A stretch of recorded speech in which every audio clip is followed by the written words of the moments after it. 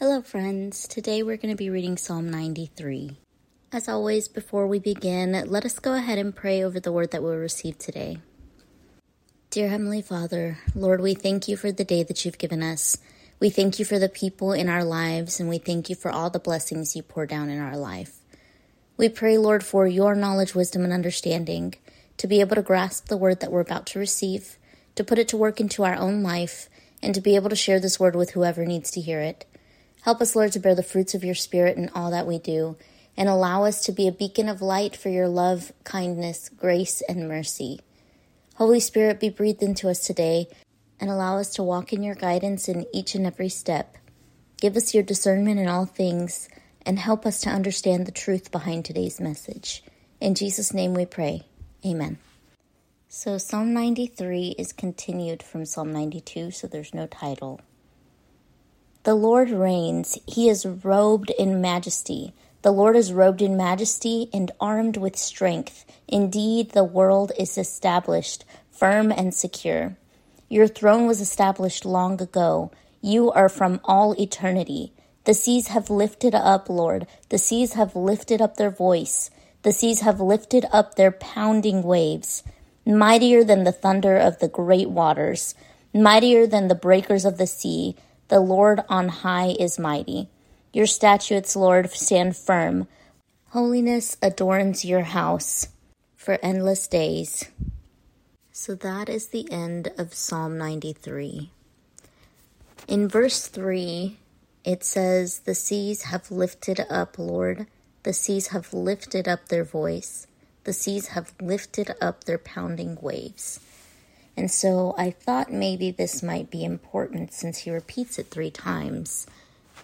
And so I looked it up, and the verdict is that the seas are the people who lifted up their voice like a trumpet to have Jesus crucified.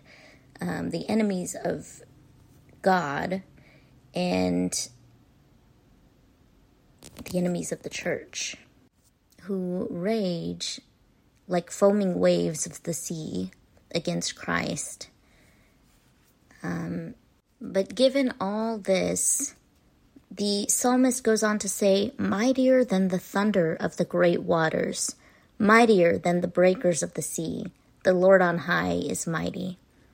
So even with all this chaos surrounding him, even with all of these people attacking him because of his faith, he still believes that God is the Most High and that God is mightier than anything that comes against him. And that is the kind of faith that we should have. And if you're not in that place, that's okay.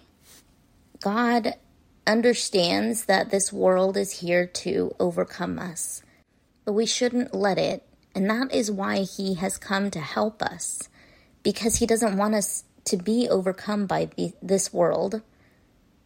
So if you are struggling with unbelief, like the man who asked Jesus to heal his son and said, "Can you do it?" He asked Jesus then to heal his unbelief.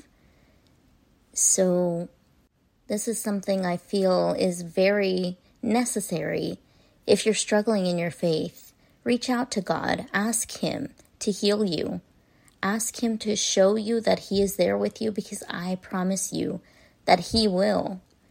He loves us so much, and he doesn't want us to fall into the traps of this world. I hope that you guys enjoyed this message. I hope it reached whoever it needed to. And that's all the time that I have. So till next time.